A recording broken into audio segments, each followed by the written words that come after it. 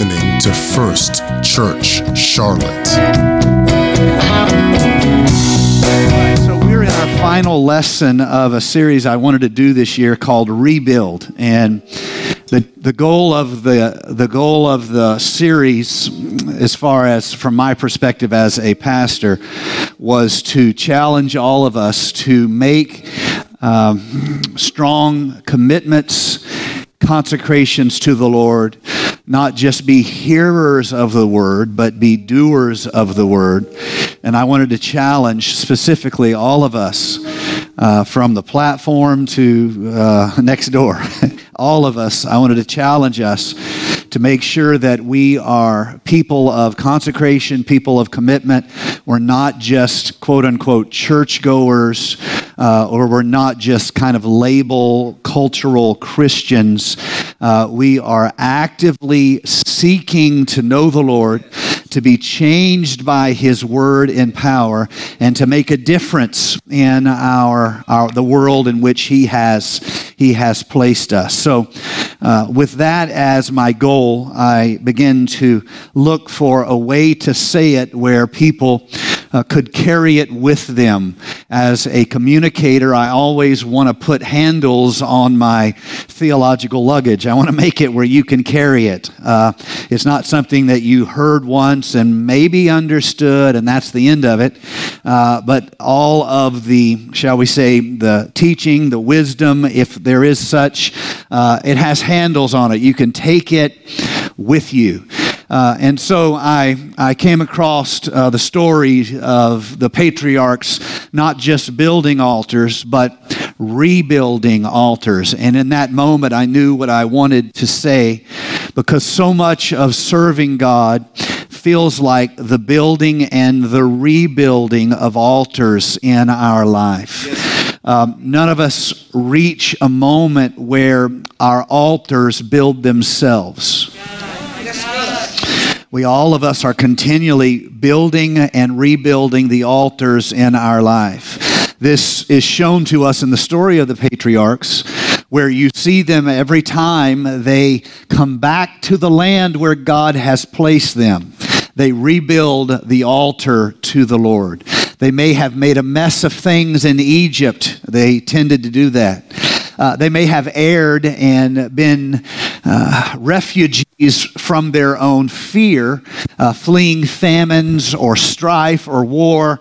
But when God sends them back to where He wants them to be, what's the first thing they do when they get back to where God wants them to be? They rebuild. They rebuild the altar of the Lord. Why do altars fall apart? We've talked about that over the last month. The altar just becomes a symbol. It's a teaching example, but even so, the lesson holds true. Any stones that are put together, fitted together, even mortared together, they fall apart because of the thermal cycle in nature. When it is cold, the material contracts, and when it's hot, the material expands. Most of the shall we say, manner in which any material falls apart is because of that thermal cycle. The reason why the seals in your car engine lose their ability to seal is because of the thermal cycle. They can only get hot and cold so many times, and they lose their ability to do their job. The reason why the very mechanics of our cars wear out is because of that. Sometimes it's direct wear, that like on tires and brakes, but for much of the mechanics of any piece of machinery, it's that thermal cycle. There's only so much. Altars, they get cold, they get hot. They get wet, they freeze, the ice expands, it breaks the mortars, the heat comes, and what happens? It falls apart. Just like after the ice storm, the roads are damaged, so it is with the altars that fall apart. It's the wear and tear of life. It is the hot, cold, thermal cycle. There is a lesson here for all believers if we will receive it, and that is this: the normal experience of serving God has this if you'll allow me to use this as a teaching example, it has its own hot-cold cycle. It has its own, I'm really fired up and prayed through, and Jesus, take the wheel. I am not doing very good. And I'm prayed through. I'm where I need to be, and I shouldn't have went and saw that person because I knew what was going to happen, even though I pretended I didn't know what was going to happen. And let me get down to some real life stuff here, okay? And I'm prayed through right now because I just got back from the special meeting. They had my favorite preacher, praise God. My favorite worship band came through and had a concert, praise God, hallelujah, all's well. Times are good, but I then lost my job and I cratered on the bottom and my stress went through the roof, and I didn't handle stress well in this particular time. There's been some times I handled stress well, but not this one. The thermal cycles, the hot, cold, prayed through, backslid. Not backslid, just backslid. Don't pretend like we don't have this natural spiritual reality where we have to rebuild our altars unto the Lord. And so it's not just building, it is rebuilding. I found 3 stories in the Bible where something was built and God wouldn't build it for them. The first story is the story that I've already referenced of the patriarchs. God will not build you an altar. I use the story of Elijah. And Elijah, what he showed the people of Israel, he gathered their attention and he said, watch me. And then he built the altar unto the Lord. He didn't get the altar built and then get their attention. They watched him from the middle of the day until the evening sacrifice. And what was he doing? He wasn't praying. His prayer only is about 70 words. That's about a minute and a half. And it wasn't fire falling from heaven that took time. What took the time? He made them watch him rebuild the altar. And we learned that, we reminded ourselves that God will not build our altars. God does not build altars for you. Now, he will put a lamb upon the altar. So the angel says to Abraham, don't touch the lad. I have provided a sacrifice.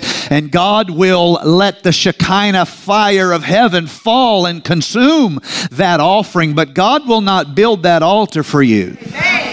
The second story we told was the story of David having it in his heart to build a house for the Lord. And he lived in a palace and the Lord dwelt in a tent. And the Lord, we read the scriptures together, the Lord was somewhat surprised, as though saying, I hadn't really thought about it. I don't really need a house. When it's cold outside, I don't really get cold. I am the cold. You remember that? And when the storm comes, I don't need shelter from the storm. I am the storm. And so that's not really a problem for me. But since it's in your heart to do it, I'm going to receive and let you be a part of building a physical. You'll gather the materials. You'll save the money. Your son will build it, not you, because what you build testifies of me. That's its own lesson. The life we build testifies of God, and God cares about what we build in his name. But David does succeed in building a house for the Lord that would last forever. Remember, a physical house will not last forever. It always is going to be at risk of destruction. But David builds a way of worship that we still celebrate today. A style of lifting our voices, a style of clapping our hands, a style of shouting unto God with a voice of triumph. That's all from the tabernacle of David, which is where the modern church gets its worship style. Last week was lesson 1 of First Steps. I went over all the things that people can expect to see when they come to church, from clapping hands, raising their voice, praying for people, anointing with oil, even shouting. I talked about people in our church who shout. I want them to know in the first lesson everything that's going to happen. I don't try to sneak and hope they'll stay long enough to like us before we scare them. I tell them in the first lesson of First Steps, we do this not because we're crazy. We may be crazy, but that's a different problem. We do this because this is the tabernacle of David. We walk in the church and we say, I was glad when they said unto me, let us go to the house of the Lord. We look at one another and we say, praise the Lord, praise God in his sanctuary, praise him in the firmament of his power. Where did that come from? David. David built a house of worship that could never be destroyed. That's the modern style of worship. The Lord resurrected the tabernacle of David as a worship style. Now, David, it was in his heart. God will not be his own worship. He's given us an opportunity to build a house of worship. So I choose, in the same manner, God will not build me an altar. God will not build a culture of worship in my heart. Like David, if I don't want to do it, I won't do it. It has to be something I desire. I want to worship God. I want to bless the Lord. You see, if you don't have that as a way of being, the first trouble that comes, you'll quit worshiping and you'll start sucking your thumb. You'll start feeling fearful. You'll start sitting up at night and you'll lose your worship because you aren't building a life of worship as a choice. So much about serving God is about building altars and building a house of worship for the Lord. You live in this house I have built for you, Lord Jesus. Now I'm going to tell you the third story because we're wrapping this series up. And the third story is the story of Nehemiah. And Nehemiah has a desire in his heart to build again the walls of Jerusalem, to rehang the gates, and ultimately to build again the tabernacle of the Lord that has been destroyed by the Babylonian Empire. It's in his heart to do it. Now I want to point out something here. Nehemiah did not need a job. Nehemiah had a great job. Nehemiah was in the house of the king. He was in one of the most trusted positions you could be in. He does not need a job. He's not a rescue dog. And if you pay my bill, then I will serve you. He is already blessed, but it's in his heart to build the kingdom of God. He's already doing good. He doesn't need his light bill paid. He's doing good. He's already in an elevated position. He's already been blessed and highly favored, but it's in his heart. Somebody say in his heart.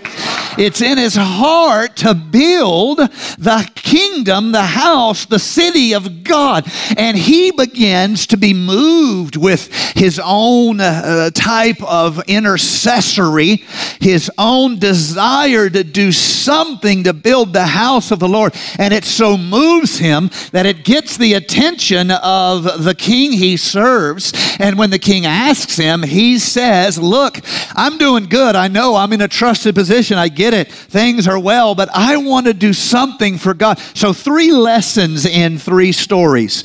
None of these are building projects that God will build. I want to say that again. None of these are building projects that God will build. God will not build you an altar. God will not create an atmosphere of worship in your life. And God will not do a work He has ordained for us to do without using us to do it.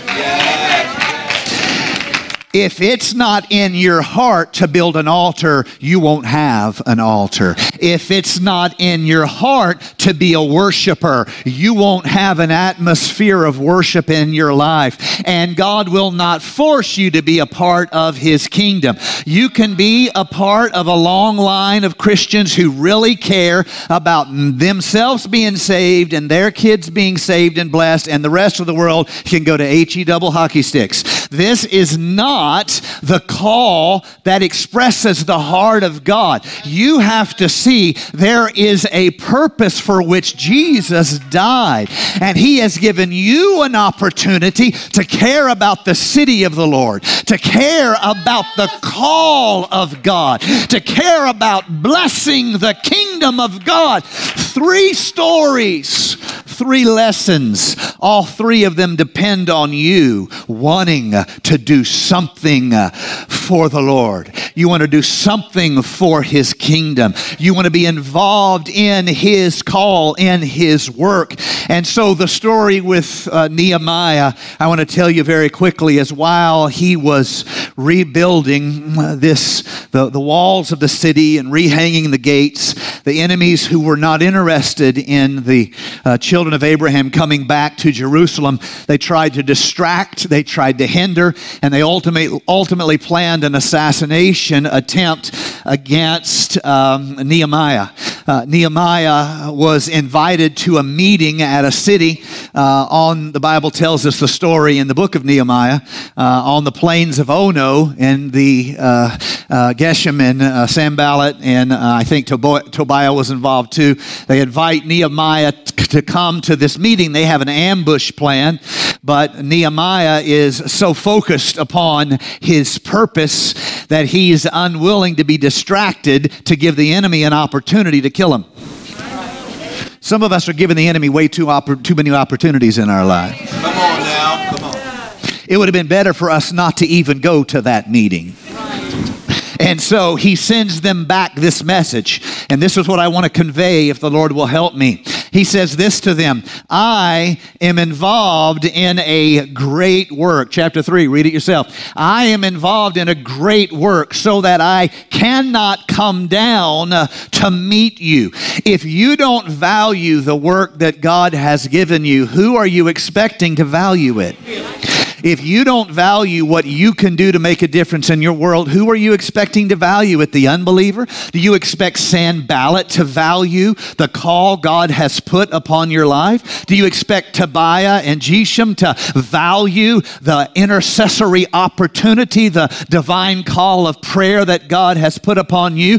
If you low rate it, if you low value it, how are you ever going to have the character to stick it out and remain committed? You're not even valuing it. This is Nehemiah. He has already decided that because God put this calling upon him, it is worth doing.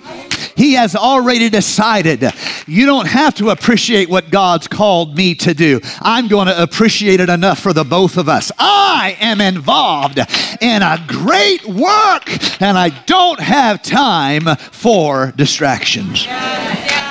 Three stories, three different insights. The first is an altar that you have to build. If you don't value your covenant with God, if you don't value disciplining the flesh and serving God, you won't have an altar in your life. And you will find that you struggle to have a consistent place of spiritual connection because you haven't done the work of building an altar. This is the challenge, and I may talk about this more in just a moment. This is the challenge of real spiritual warfare in the life of a believer. This is what it feels like. There are two different battles that are being fought, and ultimately we either fail or we succeed at.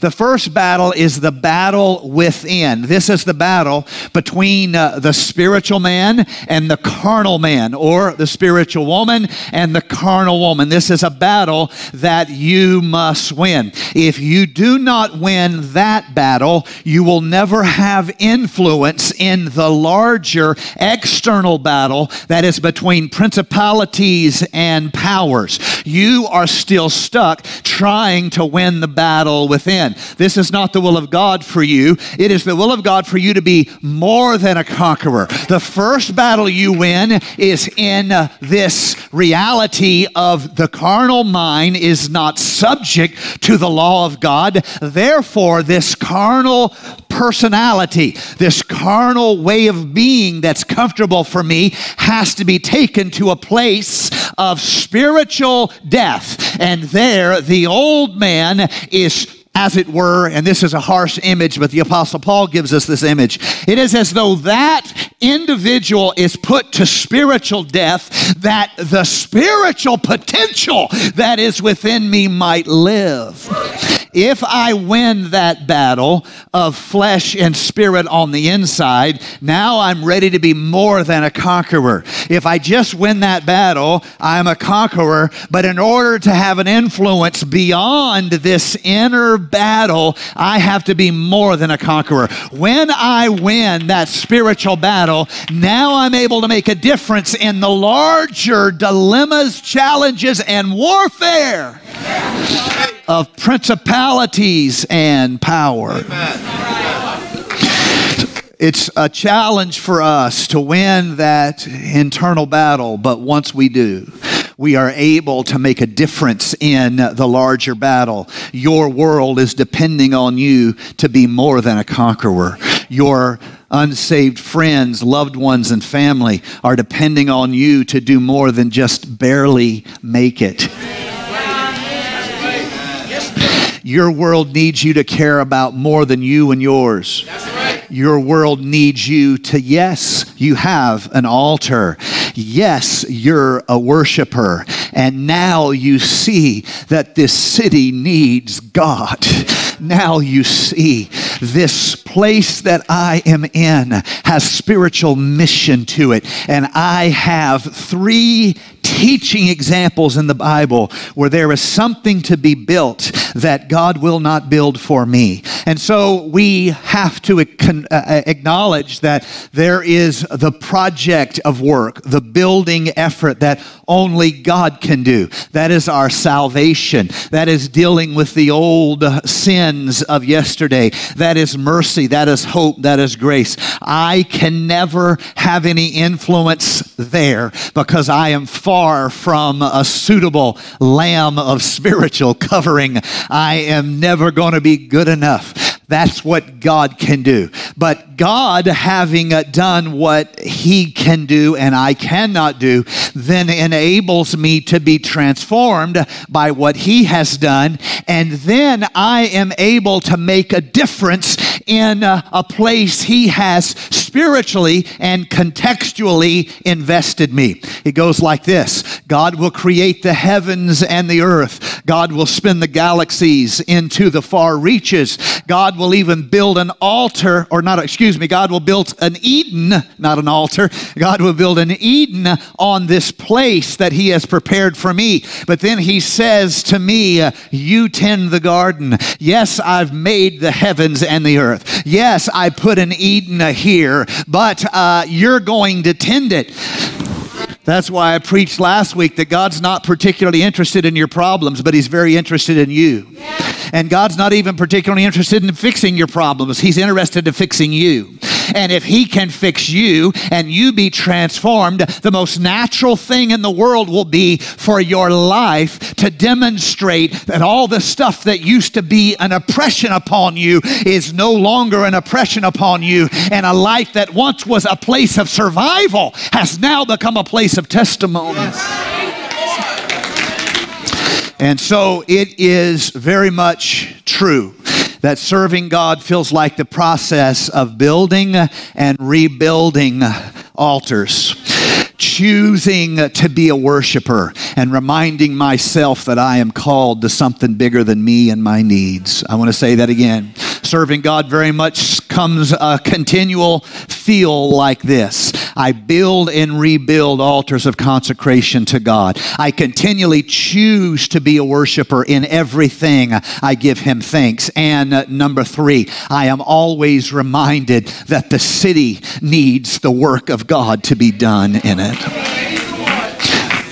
Do you see? This is an ongoing, continual process of renewal. Let me give you some scriptures here. I'm reading Romans 8, verse number 29. From the very beginning, God decided that those who came to Him, and all along He knew who would, those who came to Him should become like His Son. What is the will of God from the very beginning? The people who come to Him, who are drawn to Him, who choose Him, what happens to them? They don't stay the same. They become more and more like Jesus. Yes. Do you see? And this is not all God's work. He has to make it possible. And we have to build altars. We have to make commitments. We have to choose to make Him the highest ideal in our life. His way, not our way. That's the point of worship. Stop looking to yourself. Stop looking to your abilities. God's able to do exceedingly abundantly above. This is a life of worship. And lastly, you're not here by accident. You've been called. You've been empowered. You've been appointed. Make a difference in your city. This continual process is to be changed to be like Jesus. 2 Corinthians chapter number 3, verse number 17. For the Lord is a spirit, and wherever the Spirit of the Lord is, there is freedom. And the Lord, who is the Spirit, makes us more and more, say it with me, more and more. Get your grandma finger out, turn to somebody sitting near you and point at him and say more and more, more and more. Tell him you best not quit. You ain't close. You got work to do, honey. More and more, more and more, more and more. We need to put a song into that. Oh, more and more.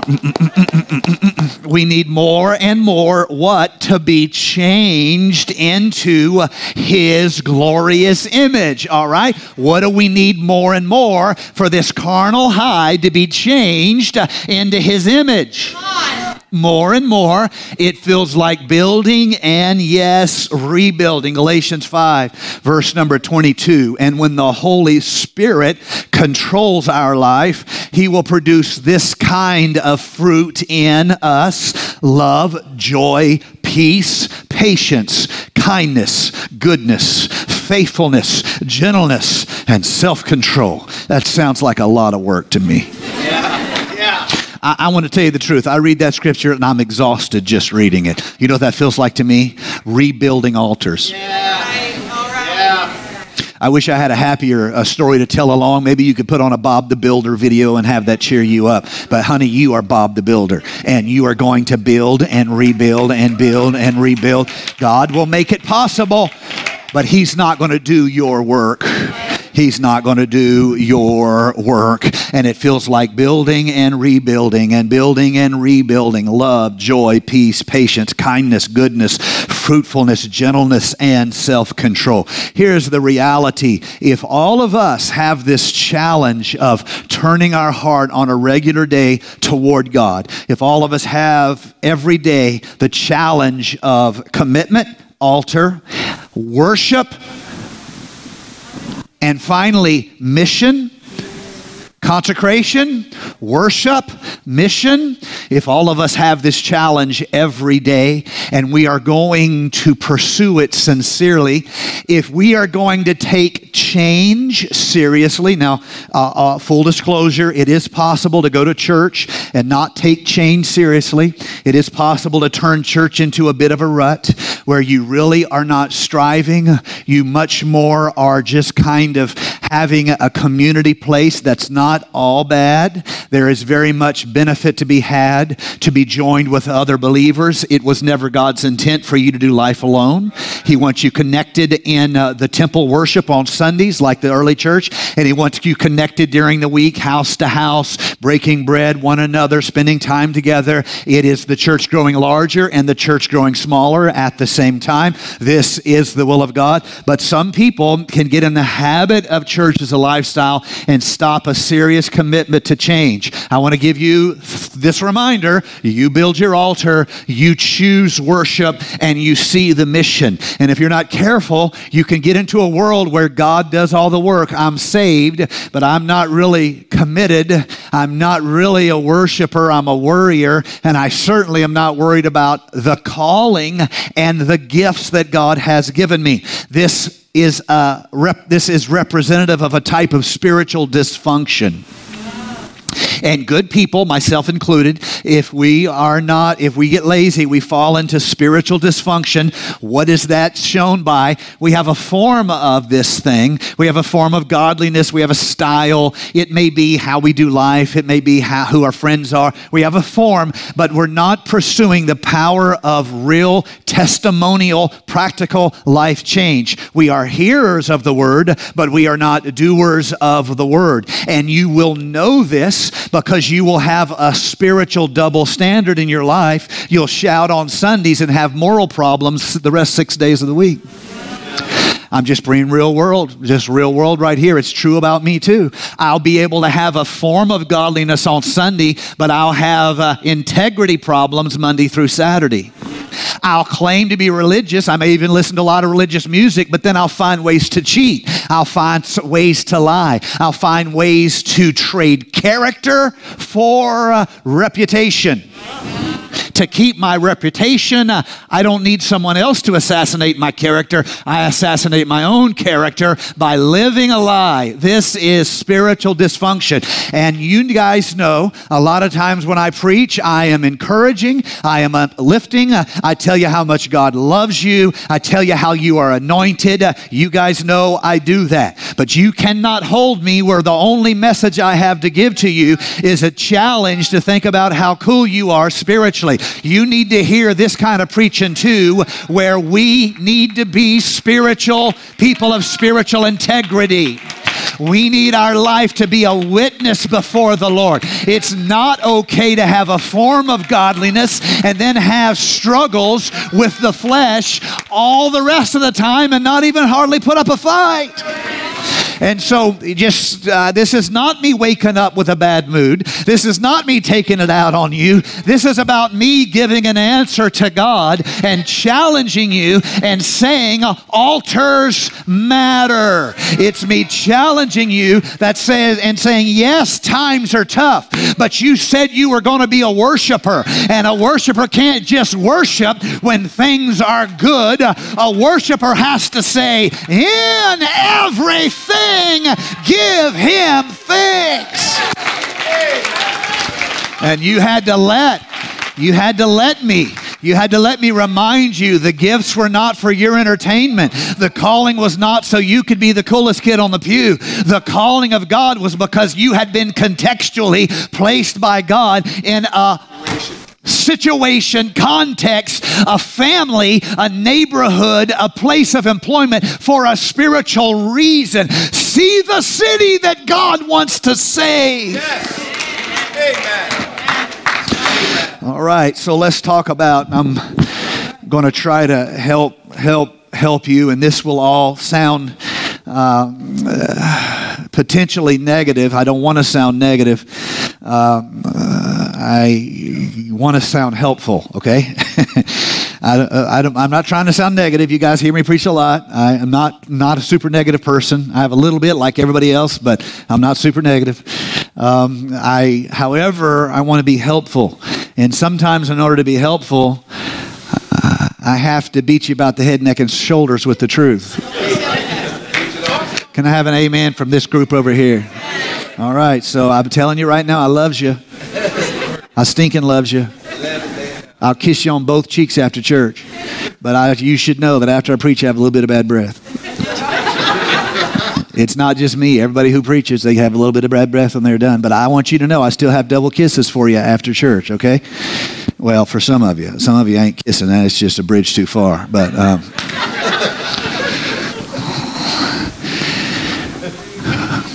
we can get trapped in spiritual dysfunction.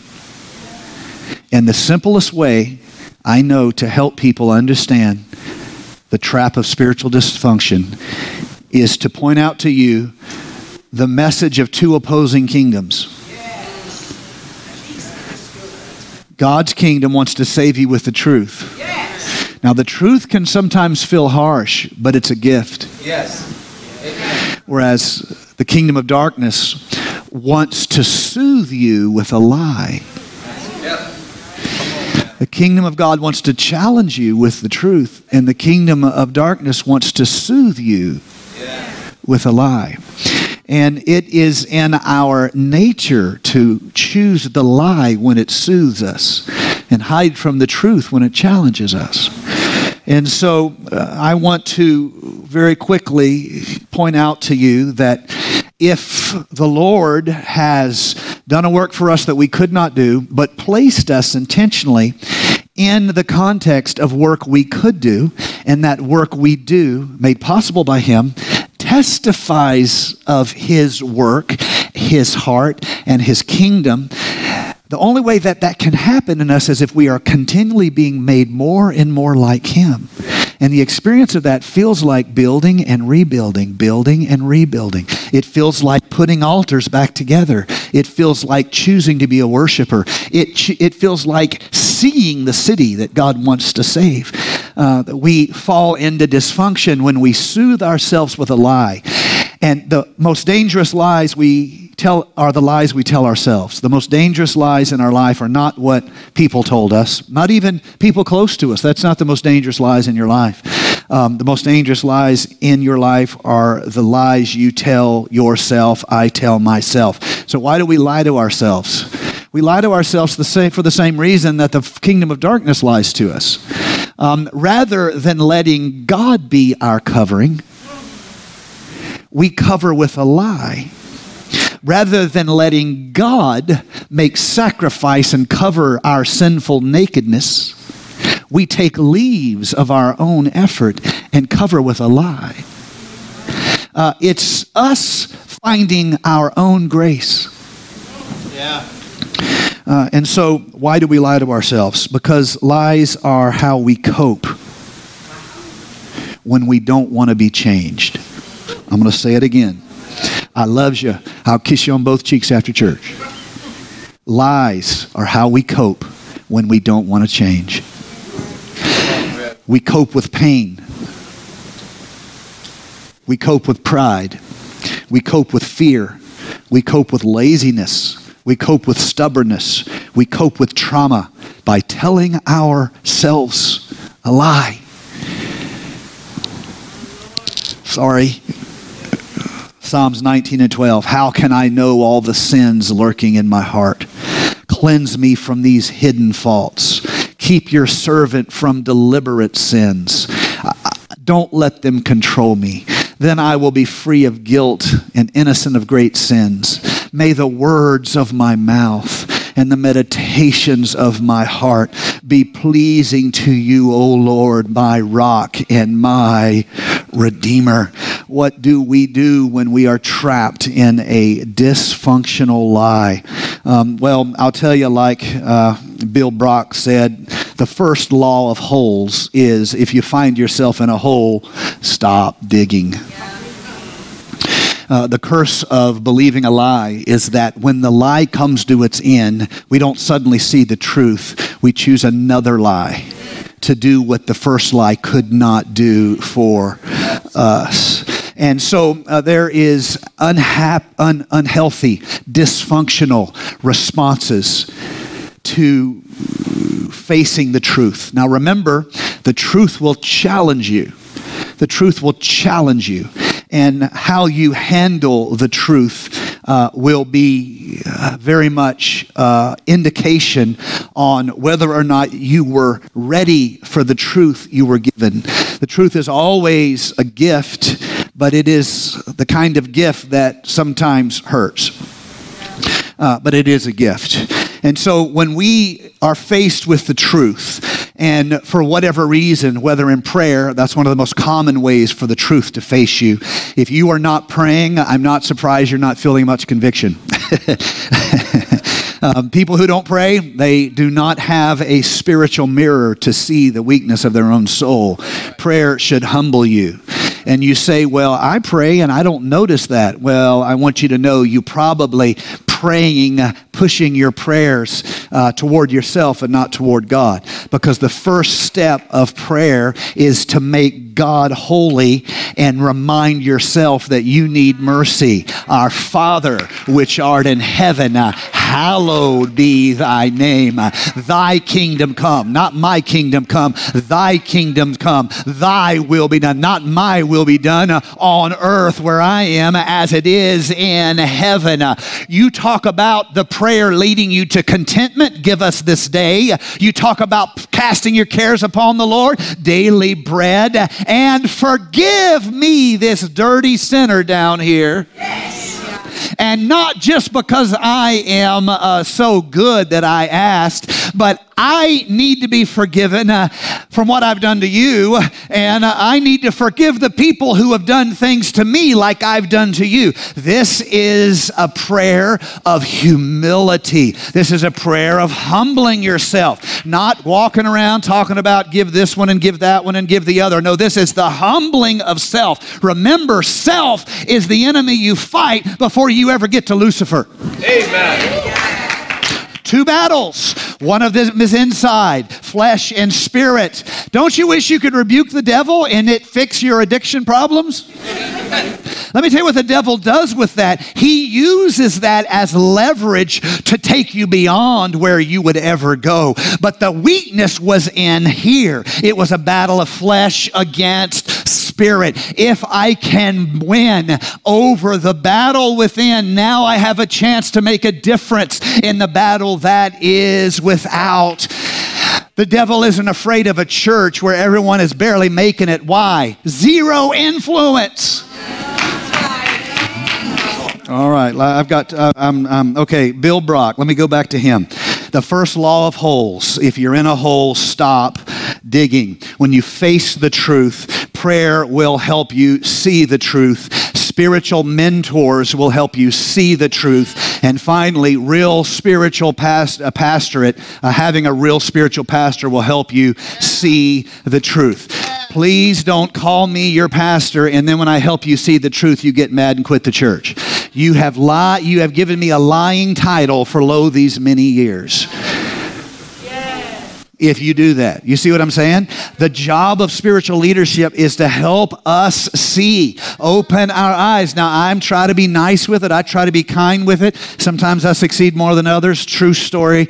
But I want you to know that this is the role of prayer. It's also the role of fasting, discipline of self. It is the role of spiritual mentors. It is the role of brothers and sisters. That's why we confess one to another. We become accountable one to another. And finally, that is the role of a real pastor. I want to be friendly with you. I want to like you. I try to, every time I see you, if the Lord helps me to in some way show the affection I feel to you. And it's just a function of my personality, how I try to do that. Some of you may like it, some of you may not. But it's in my desire to consistently show you the affection I feel for you when I see you. But that's not enough. That doesn't make me your pastor. What makes me your pastor is if you can let me help you see a blind spot and you receive it with a thank you.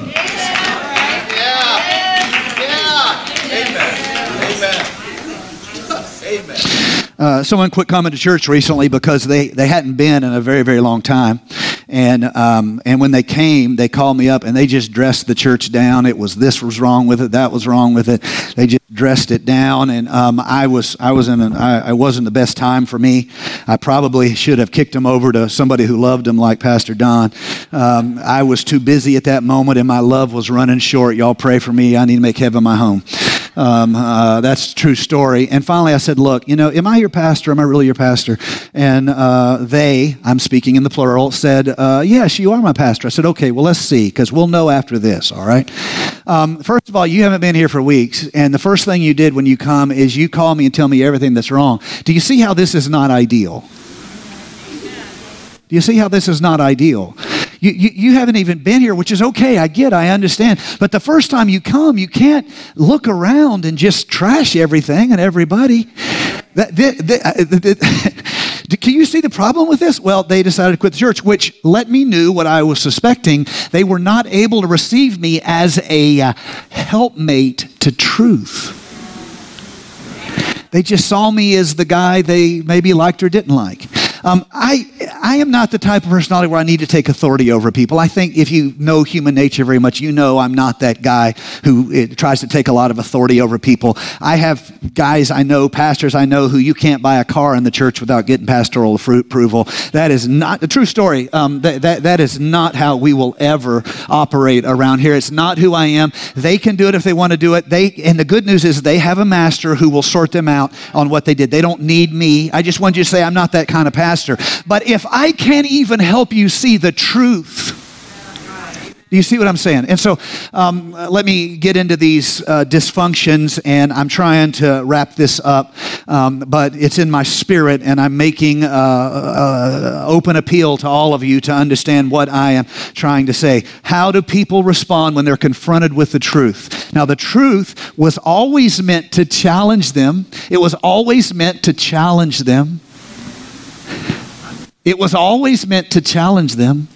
It's like me asking my wife if she thought I preached good. If I don't want to know, I don't need to ask. That's funny. True story, y'all. Hashtag pray for Nate. Okay, truth always challenges us, right? It always challenges us, and that's not a bad thing. It's a good thing, because when truth compliments you, it will be true. Don't choose a lie to soothe you when the truth could have blessed you with vision. 4 unhealthy responses. Let's say I'm trapped in a lie. I'll make it personal. That way you won't think I'm judgmental.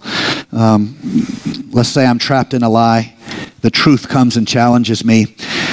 The first dysfunction that can keep me and limit me and hinder me spiritually is to double down on the lie. To double down. And what I mean by that is the truth comes and says this, and I reject it and say, that's not true.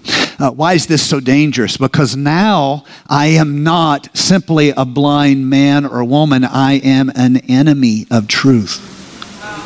Do you see? I'm no longer deceived.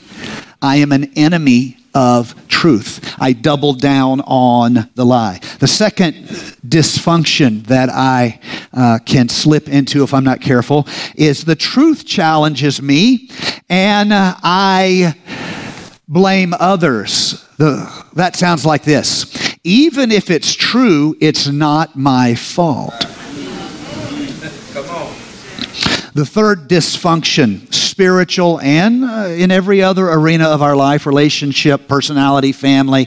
The third dysfunction is this, is I am challenged by the truth, and rather than face it, I declare defeat. And I say, I did the best I could, when honestly, I know I didn't really even try, not in any organized, systematic way. I just gave up. So here we are. I declare defeat in the face of truth, and I say I did the best I could when the Lord knows, and I know I didn't even really try. It was just easier to wash my hands of the gift that truth had to give me. Number 4, the fourth great dysfunction that is always there for children of the lie is this. I accept it, or at least I appear to, but I manage the pain with another lie, which is I am unrealistic or unserious about my plans to change. And so what I'm really doing is trying to impress the people who see me by posing how I'm going to change when the plan is not even realistic and it is unserious. So now I went from being deceived to being a poser. I traded one lie for another. When we are challenged by truth, we have to really go to prayer on how do I make changes. It's not as simple as writing down, a list of unreasonable things. I'm all for writing things down. I'll talk about that in just a moment. But it's not as simple as just writing down some unreasonable list to where you're going to go from not exercising to running 8 miles before breakfast. That is not realistic. And because it's so unrealistic, let me say it in a way hopefully that breaks through. It's unserious. Right. Come on. You couldn't do that. First of all, your knees won't let you do that. A serious effort to change is very much brought into being by somebody who decides to build a tower, and then they count the costs of that tower. Let me tell you what that looks like for me.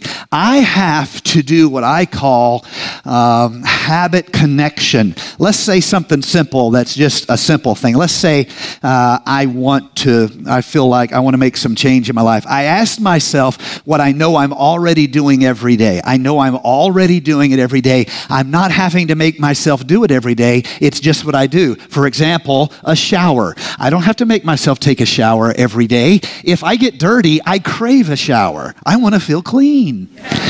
And if you don't feel that way, let me know, because I want to move to another pew. So this is habit connection. I dig something I know I'm going to do, and I connect to that thing I know I'm going to do. I connect it to something I've decided I want to do. Yeah. All right. I have hitched a good horse with a bad one.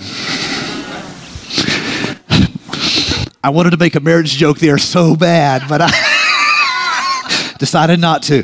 I guess I did in a roundabout way, but this way I don't get in trouble for it, right?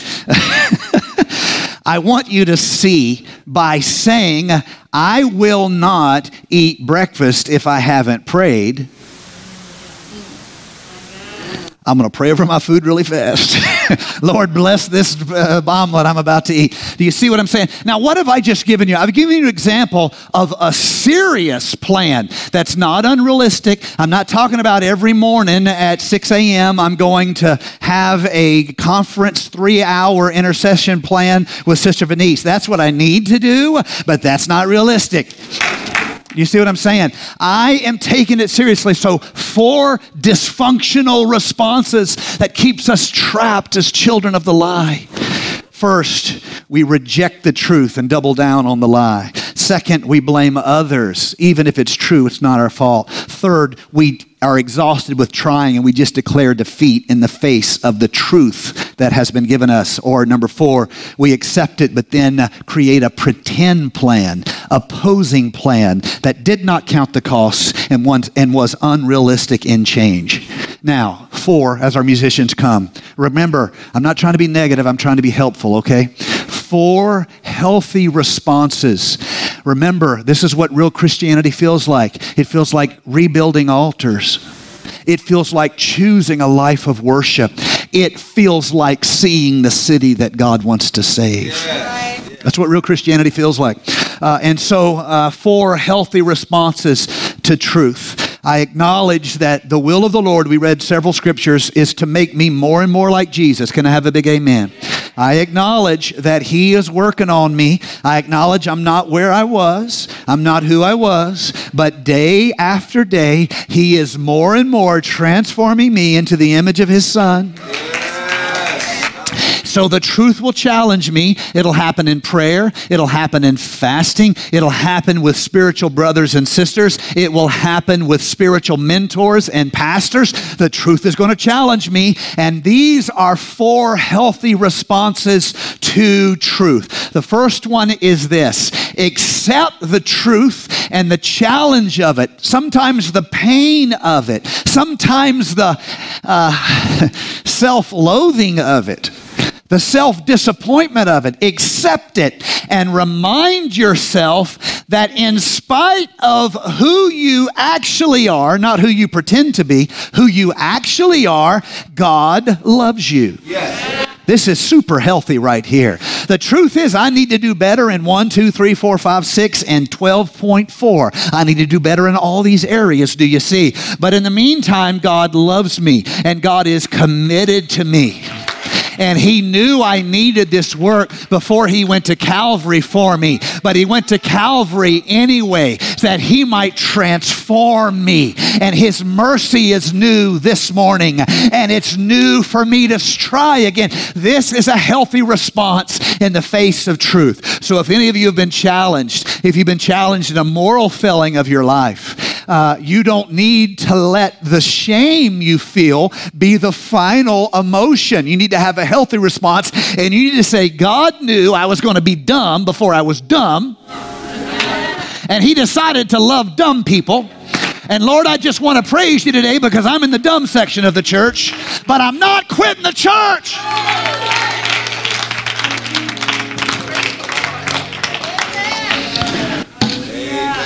There is therefore now no condemnation to them who are in Christ Jesus. You understand what I'm saying? The second healthy response. This is how you break the curse of the lie in your life. This is how you stop being a child of the lie and how you receive the joy of the challenge of truth. And if you will not receive, then you're not a son of God, because he chastens all those he loves. He chastens you and me. And you need more chastening than me, but other than that, we both have to receive this. I accept the truth, and I acknowledge that even if all of it wasn't my fault. Have you ever noticed how many sins require more than one person?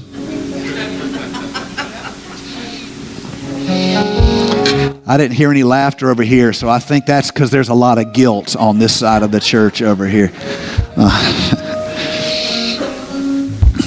I accept the truth. I'm challenged by the truth. I receive the chastening of the Lord. And then, even if it wasn't all my fault,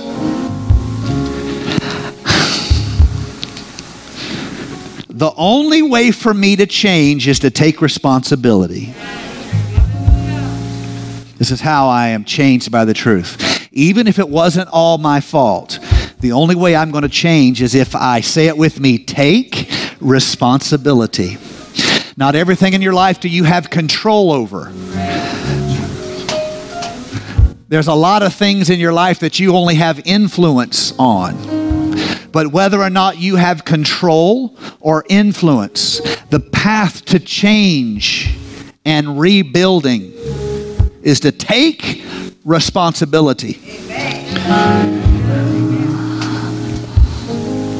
Paul does this when he writes the church at Thessalonica, where he challenges them, and you can see his challenge of them, and they have to take responsibility. 2 Thessalonians 3, verse number 11, we hear that some among you walk in idleness, not busy at work, but busybodies. That's the wrong kind of busy. So when I tell you the wrong kind of busy, you'll know what I'm talking about. Not busy doing good, but busybodies. Now, such persons we command and encourage in the Lord Jesus Christ to do their work quietly and to earn their own living. I want you to notice this. Busybodies is one of those sins that you need someone else to commit. You have to be all in everybody else's business. Well, have you heard and did you know? Oh, we're going to pray for them. But first tell me all the details and then we'll pray together. They did what? Oh my word. That happened when? Right after the service? Jesus, take the wheel. This is awful. Now let's pray. Stop it, Paul says. Accept the truth, take responsibility. Number 3, accept the challenge of the truth and confess your struggle to God. Don't be quiet about your struggle. Don't be quiet about your struggle. Proverbs 28:13, whoever conceals his transgression will not prosper, but he who confesses and forsakes them will obtain mercy. Face the truth. Let's just say you have an integrity problem. You need to confess that to the Lord. You need to find people, brothers, sisters. You might better be careful on this one, guys. You might want to find pastoral mentoring relationships. Confess. Tell them what you're working on. There's no accountability as long as it's a secret. Come on. But that's the way some people like it.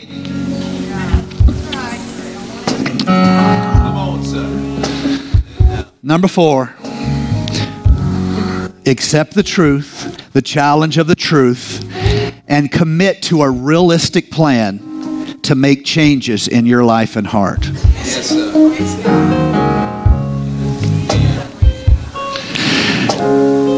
Some examples of a realistic plan. I gave you a little bit of that earlier, but I'm all for writing down what you're trying to change.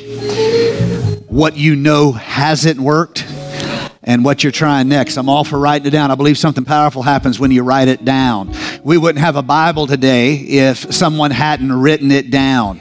I'm all for writing it down. That is a good thing. But you need to consider what you're trying to do, and you need to create a plan that sets you up for small successes, not huge failures.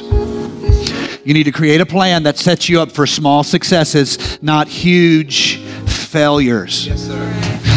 Make a commitment to a realistic plan. Pray about it every day, every day, every day. That what you wrote down, put it in your Bible. Read your Bible. Identify your stress points. The worst decisions come on the wrong side of your stress triggers. Come on now. And lastly, pray to God to give you insight into your own personality patterns. You have patterns. You have certain times where you're weak. You have certain times where you're prone to, error, shall we say. This is what it means to receive chastening from the Lord. And rather than being a child of the lie and becoming the enemy of truth, you humble yourself and you say, it's me who needs work, oh God. I need work. I need work. I need to be changed. I need to be made more and more in your image, oh God. Left to my own devices, I'll be short-tempered, I'll be cruel, I'll be ugly, and I'll still think I'm religious because that's the way of the flesh. I just have wrong religion, not right religion. But the truth will challenge me, and I will be humbled by that challenge, and I will be changed to be more and more like you. You are my hope, you are my joy, you are my everything, and because of what you have done for me at Calvary, it behooves me by the mercies of God to present myself as a living sacrifice, holy and acceptable unto you, which in light of what you have done for me is just the reasonable service of my life to you. My brother, my sister, serving God is going to feel like this. You go to an altar, you notice it has a wear and tear in it, and you say, I'm not content with a broken down altar. I'm rebuilding this altar. Serving God is going to feel a lot like this. I trust God, but I'm really worried about my career. Wait a minute, I'm not just another career guy, I'm a worshiper. So God, I want to praise you right now in the middle of my fear because you are my provider. My career is not my provider, oh God, you are my provider. I'm choosing today to be a worshiper. I am choosing to lift up your greatness, not obsess on my limitation. I choose it. I build this. And finally, there's a city that God wants to build. There's a work of God that must be done. There is gates that need to be hung on their hinges. There is a people that needs a house of a temple gathering place. I am willing to go. Yeah, I'm doing okay where I am. Yeah, I'm doing quite well. Someone else could do it, but God, I'm moved in my spirit. I see the city that you want to save.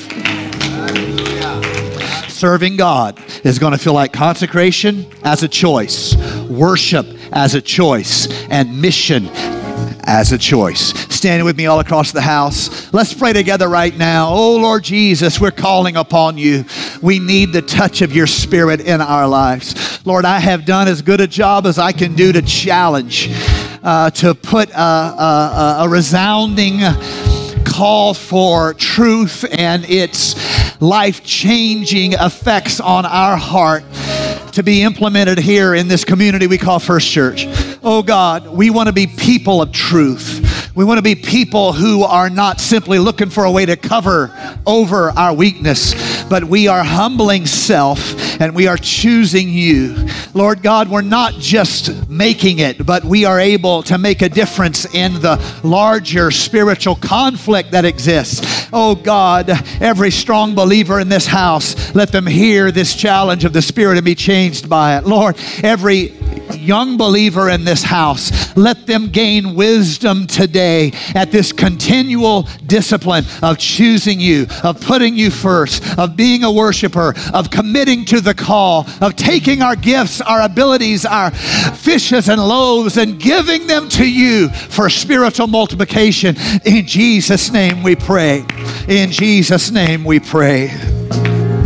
If I've challenged you here today and you're willing and comfortable, step out of the chair you're in. Thank you for listening to First Church Charlotte. If this podcast has blessed you, please rate it with 4 or 5 stars. By doing so, you will help others find our free podcast and bless them.